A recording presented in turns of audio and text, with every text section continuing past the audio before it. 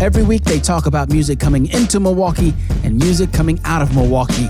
Here's Evan Rytlewski of 88.9 and Piet Levy of the Milwaukee Journal-Sentinel. This is Tapped In. Welcome to Tapped In. I am Evan. That is Piet. And today we're going to kick it off by talking about something I was wrong about. I love to admit when I was wrong. And if you'd asked me a couple weeks ago when the Summerfest lineup would come out, I would have said not for a while. Because it is such an uncertain year for Summerfest. I just assumed it would take them a few more weeks, if not a few more months, to iron out the lineup amid just all the chaos that they have to deal with. Turns out I was wrong. Last week, they dropped a nearly complete lineup. It's full. It's here. It's real. It's happening. That was my big takeaway, Piet. Summerfest is happening this year. Yeah, I mean, I think a couple months ago when they announced, like back in February, they were going to push it to September. I was talking to other people. I was like, it's just, I can't picture it happening. It just seems so impossible that we were in the middle of like a terrible, terrible wave. And, but, you know, the vaccinations are rolling out. And there's been, as we talked about here on the podcast, there's been a lot more concert announcements, a lot of big festival announcements with some big names. And so this lineup, the fact that it's, you know, was announced last week, that's a miracle, frankly, just because of the vaccinations making it possible for us to even entertain the idea of a Summerfest, entertain the idea of 700,000 people at Mayer Festival Park again. But also, I think it's just a really impressive lineup, you know, definitely because of the pandemic. But I think regardless of the pandemic, it's a really strong Summerfest specific lineup with something for everyone, you know, some, you know, very hip stuff to, you know, stuff that's not that hip, but that people love. So I think it's really impressive. What was your take on the lineup? Anything that jumped out at you? My take on the lineup was A, there's a lineup. I can't believe there's a lineup. And B, hey, not too bad. You know, like any Summerfest lineup, when you see it, I think the first thing you do is you comb it and you look for those like big headliners you personally want to see. Is there any act there that you're thrilled about and maybe that you haven't seen before? For me, there's a few of those. I'm pretty excited. I've never seen Run the Jewels before.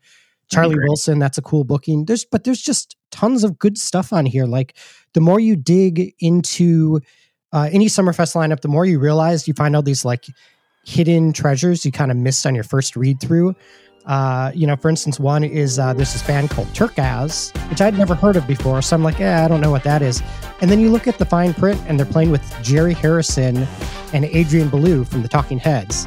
Apparently this is a tour where Jerry Harrison and Adrian Belew, a Talking Heads sideman, are touring with some sort of like Brooklyn funk band, playing a lot of like the music from Remain in Light, sort of that like Stop Making Sense era. Yeah. Holy cow. I mean, yeah. Jerry Harrison's a Milwaukee native, so it's wonderful that he's coming back for that. Yeah, there's a lot of great stuff kind of in the fine print. I mean, things that jump out at me, you know, big names like Jonas Brothers, you know, the Joe Bro fans were really excited. This is going to be their first concert since Summerfest began. You know, Miley Cyrus is a big get too. Chance the Rapper maybe would have been a bigger get a few years ago, but still, you know, it's good. It's good. But then, yeah, you look at the fine print stuff. There's like Claude, who's a really cool new artist that's on Phoebe Bridgers' label. The Weather Station released an excellent album earlier this year that I just really loved. You mentioned Run the Jewels as well. And there's also Raina Roberts, who, you know, there's been kind of a long overdue awareness that there needs to be more Black artists in the country music scene. And she's one of them and doing some really good stuff. And it's great that the lineup includes her too. So yeah, a lot of really good things to kind of enjoy. I mean, there's always room for improvement. It's still very much a male-dominated lineup, like every festival is. There's actually more male-dominated in the headliners than it was a couple of years ago. I think when it comes to hip-hop, I love that there's a range from Sugar Hill Gang to Run the Jewels. But at the same time, they're definitely missing, I think, some of the cutting-edge artists, you know, that are kind of really defining the sound right now. And I wish that Surface be a little bit more better there. Yeah, like how hard can it be to book one rap act that's currently popping on the rap charts? They have 24K Golden, but, you know, he's kind of in the pop world, I feel like. You know, I would love to see like and maybe there will be still like a Little Baby level or, you know, Lakea or, you know, something like that. I think would be wonderful. You know, there's still not really much Latin music representation. So there's definitely things that need to be improved upon. But again, it's a wonderful lineup. And the fact that there is a lineup is really spectacular. I just want to know how it's going to look too. That's my other big question. We see the names, you know, they're going to go full capacity here. How is that going to work? I mean, I know that the health commissioner mentioned there might be a mask mandate that they're going to be enforcing and maybe try to do some socially distant stuff in some areas.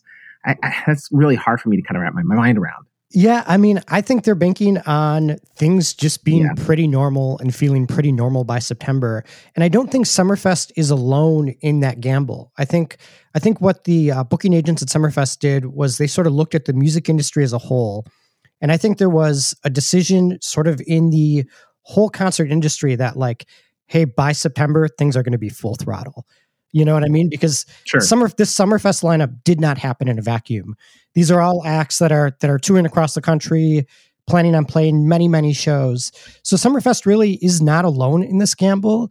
And I think just the scale of the return of concerts that we're seeing right now sort of tells you like these promoters are confident it will happen. You know, like you and I might be like, I don't know. But I feel like if you ask these promoters, they're like, it is on. This is a done deal. This is happening. It'll work. Yeah, and hopefully it does. I mean, it's the economy just had a huge blow. The fact that there's no Summerfest was just a massive blow to the economy alone, much less just extremely sad for people and for the city. The idea that on September 3rd I can wander up to the Generac Power Stage and jump on a picnic bench and watch Shaquille O'Neal do a DJ set, that just fills my heart with love. I'm just so excited about that possibility. So yeah, it really could be like, and that's the funny thing, like it really could be one of the bigger Summerfests we've seen. You know, in our heads, we're picturing like a scaled down thing. Like, well, will people be on the fence?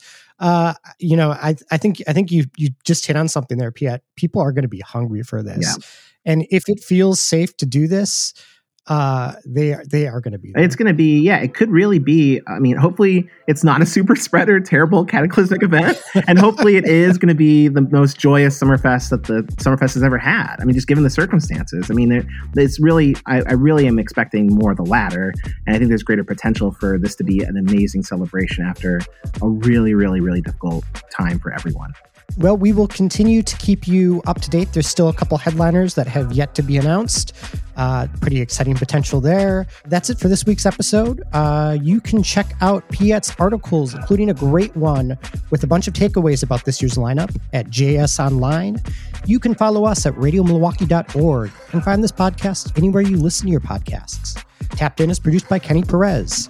Our handcrafted sonic inspiration comes from the License Lab with support from you, our members. Piet, I will see you next time on Tapped In. See you next time. Has your car been hibernating in your garage all winter? Donate it to Radio Milwaukee. Running or not, your car, truck, or even boat can support this podcast. Go to radiomilwaukee.org/cars to schedule your pickup.